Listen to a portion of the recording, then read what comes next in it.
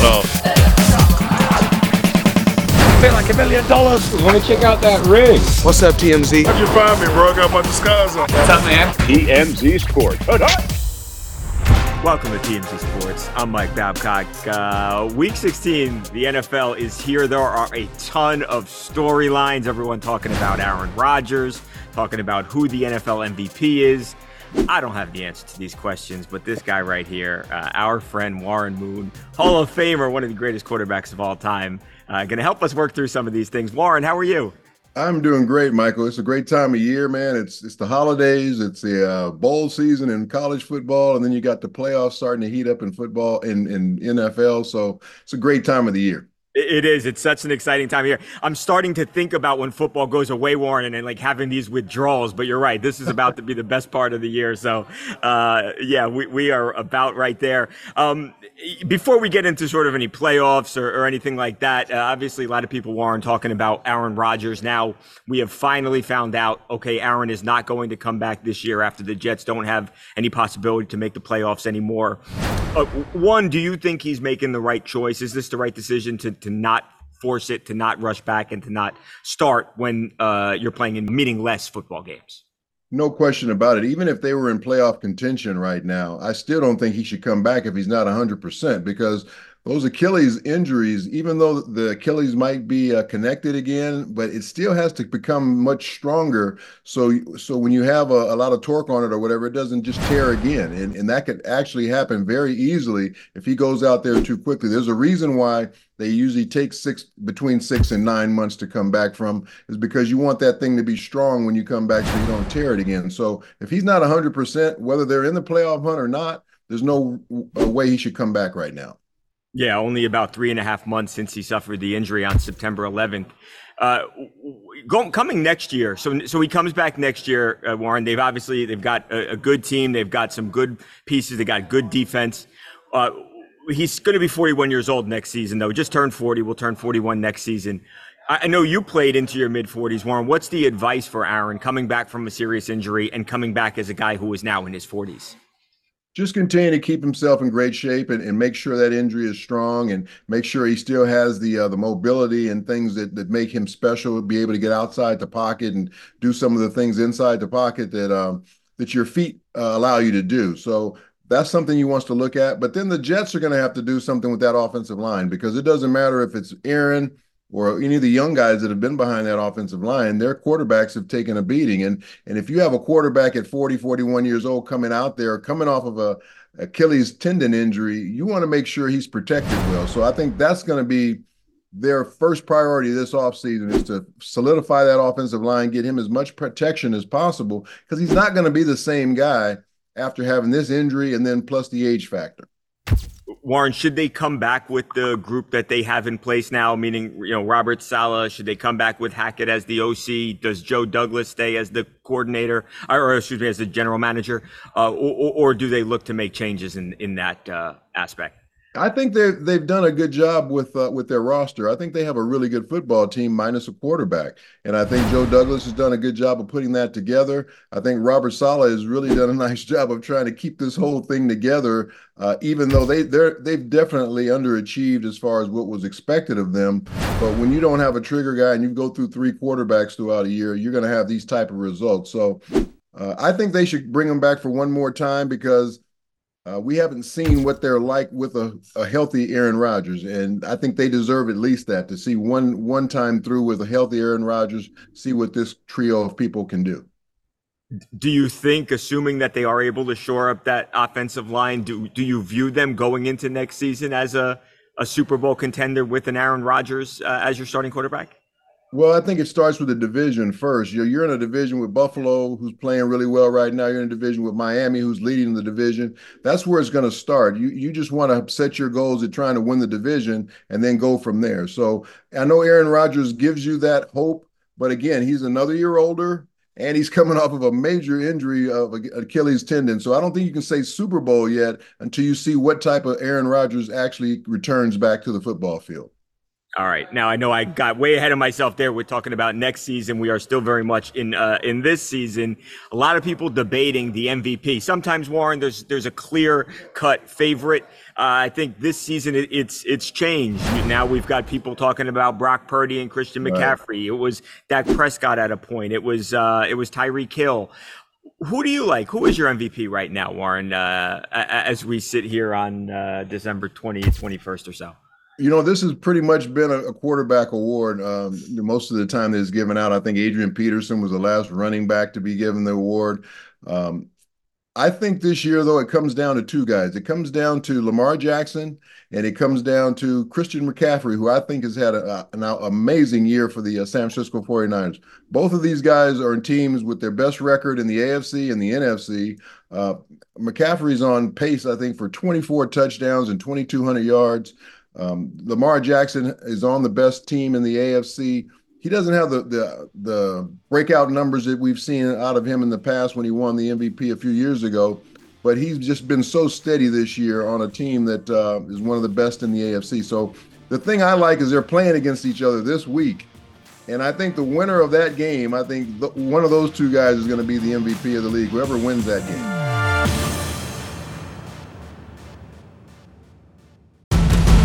Coming up, much more with Warren Moon. But first, Deontay Wilder joins the show to preview his big-time showdown with Joseph Parker. Plus, is the former heavyweight champ actually serious about crossing over and fighting MMA? Find out when the Bronze Bomber joins us next on TMZ Sports.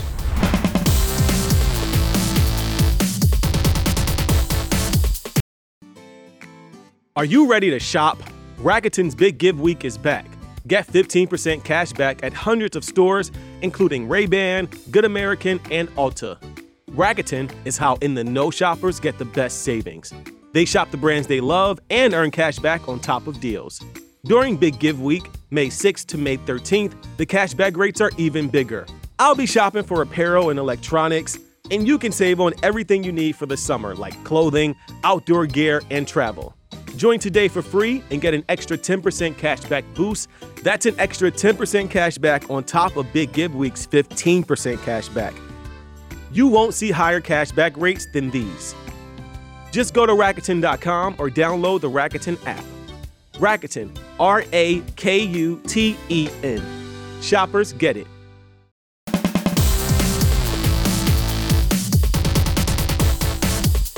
Welcome back to TMZ Sports. Mike Babcock here. There was an absolutely massive event going down in Saudi Arabia this weekend, and that man right there, the Bronze Bomber, Deontay Wilder, the man who brought back the heavyweight division, definitely brought it back to America, stepping in the ring once again to take on Joseph Parker. It's a great fight, and we are lucky enough to talk to Deontay for a few minutes here. Deontay, brother, how are you doing, man, as we're only a few days away now from your return to the ring? Yes, indeed, the day of reckoning. I feel great. I'm excited and I'm ready to go. It's always a great feeling when I'm able to step in something that I love to do. We talked to Joseph before. Joseph said, "I don't think Deontay's looking past me. I think he's focused on this fight." And he said, "I'm going to knock Deontay Wilder out." When you hear him say that, what goes through your head? I don't really think about nothing. When it comes to boxing, you have to have something to say. People will look at you funny or criticize you, or especially the people on the outside looking in. This is the fight business, and within fight business, you have to exchange words. But the only thing about words, you have to believe in what you say. So, and it's a difference between the believers and there's a difference between the non-believers. Now, Joseph can say what he wants, but do he believe what he say? Now, we know that when Deontay say things, he speak it, he believe it, he receives it. So on the day of the 23rd, the night of the 23rd, is going to be the day of the reckoning. And I think that's a beautiful title for this occasion. And I'm looking forward to do what I've always done many, many years. The saying, Mike, is that women lie, men lie, but numbers don't lie. And my numbers speak for itself. When you kind of see how this thing unfolds here, how does it go? Is it an early knockout? Is it something where it goes later into the fight? How do you see things unfolding once you all finally get in that ring on Saturday? It's me fighting. So when Deontay Wilder fighting, you have to sit on the edge of your seat and you can't blink. You got to go to the concession stands. And if you're at the house, you got to go get what you need and get a great seat. Make sure you go use the bathroom because you don't know what's going to happen. But when it happens, bam, baby, good night. And you don't want to be the one to say what happened when you could have seen it for yourself. Do not get up. Obviously, a lot of talk about what happens next, Deontay. There's reports about Anthony Joshua, and that could be a fight. Obviously, the fans have wanted for like a decade now. There's been talk of Francis Ngannou in an MMA style fight. What do you want to do for the future? What are your plans? It feels like there's a lot of big events that are on the table for you. It's a beautiful time for me, and whatever opportunity is available, that's the opportunity I'm gonna take. Me and the Joshua talk has been something, like you said, for decades upon talking. That is one of the biggest fight in the world. And if I can get that out of the way first, that'll be a blessing. And I'm looking forward to it. But I'm looking forward to all challenges that comes, especially my second half of my career. So let the games begin. And it starts December the 23rd. And I can't wait. I can't wait either. It's always can't miss. I haven't heard you talk about it, Deontay. Is the MMA stuff, is that something you're interested in, or is it like, hey, I'm a heavyweight boxer, I'm a superstar, and that's my sport, not MMA? No, I'm very well interested in it. I've had a few trainers to come my way. I've visited a couple of gyms where I've trained for this fight. And I've been around certain trainers that have invited me to that gym to learn jiu-jitsu and different other things. So this is something that I'm very serious of getting into, and I want to do. We'll see what happens. At this moment in time, I have a job to do, and that job is Joseph Parker, and so that's my main focus at this moment in time, solely on Joseph Parker. And once I take out the trash, we'll talk about something and filling the bin up with something. I cannot wait. It's a can't miss fight this Saturday. Again, Deontay Wilder, Joseph Parker, and the rest of the card too is also stacked. But this guy right here is enough to tune in. Deontay, brother, thank you so much, man. It was great to talk to you. I'll see you after you get this W, man. My man, blessings.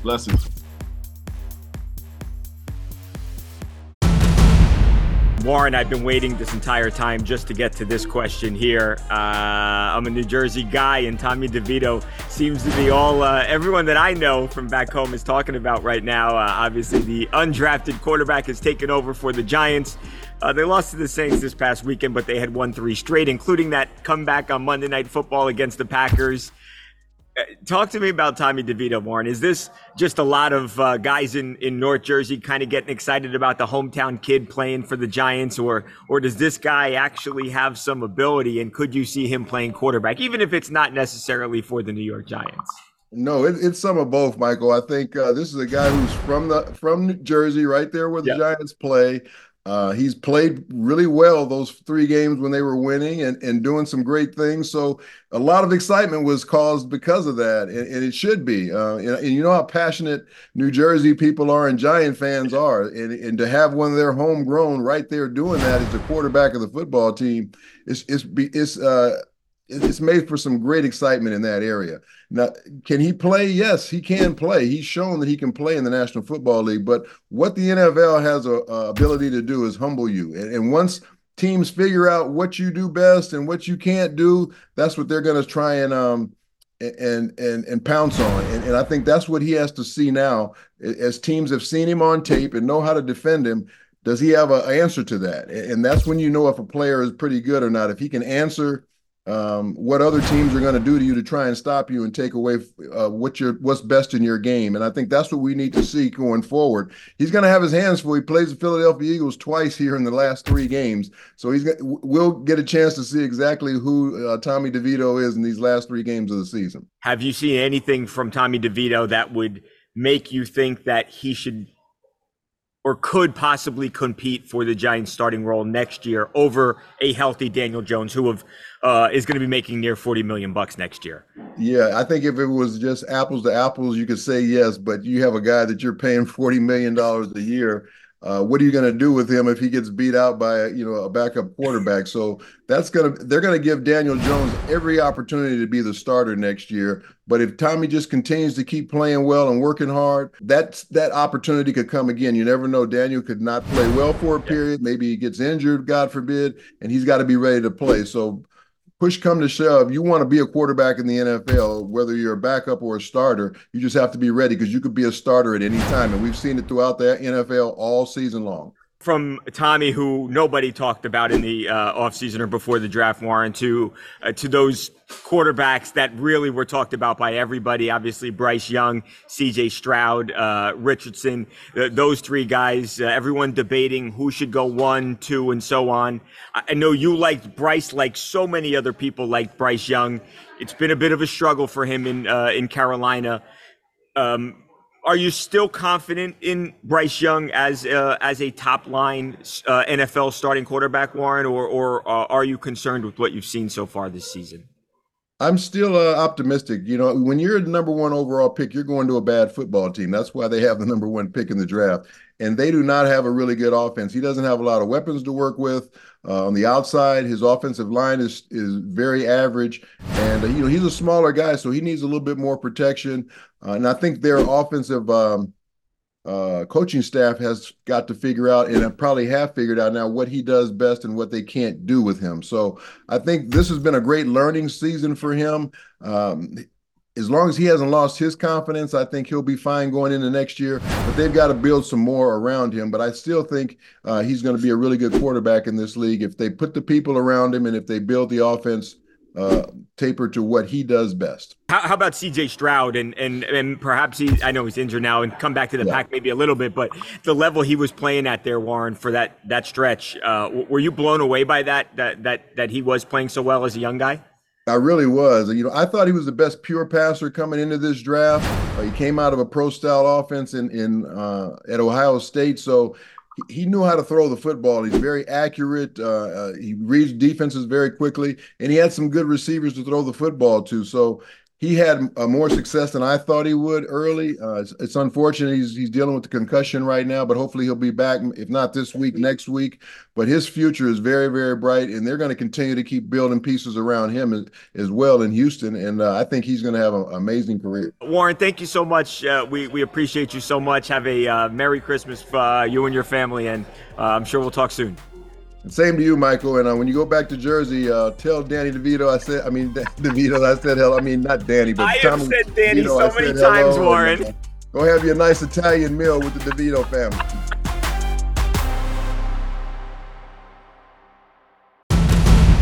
UFC 296 went down Saturday night. Obviously, we all watched, and Leon Edwards beat the crap out of Colby Covington. Now, the question has become, who does Leon Edwards fight next? And I know there are a lot of people who believe that this man right here, the UFC's number 2 ranked welterweight, Belal Muhammad, should be the man next up for that title fight.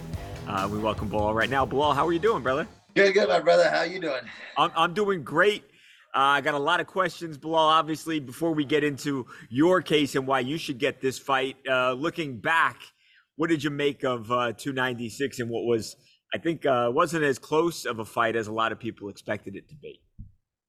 Honestly, it was very lackluster. It was disappointing because even if I'm a Leon Edwards fan, I'm disappointed because I feel like Colby deserved to have his jaw broken for what he said.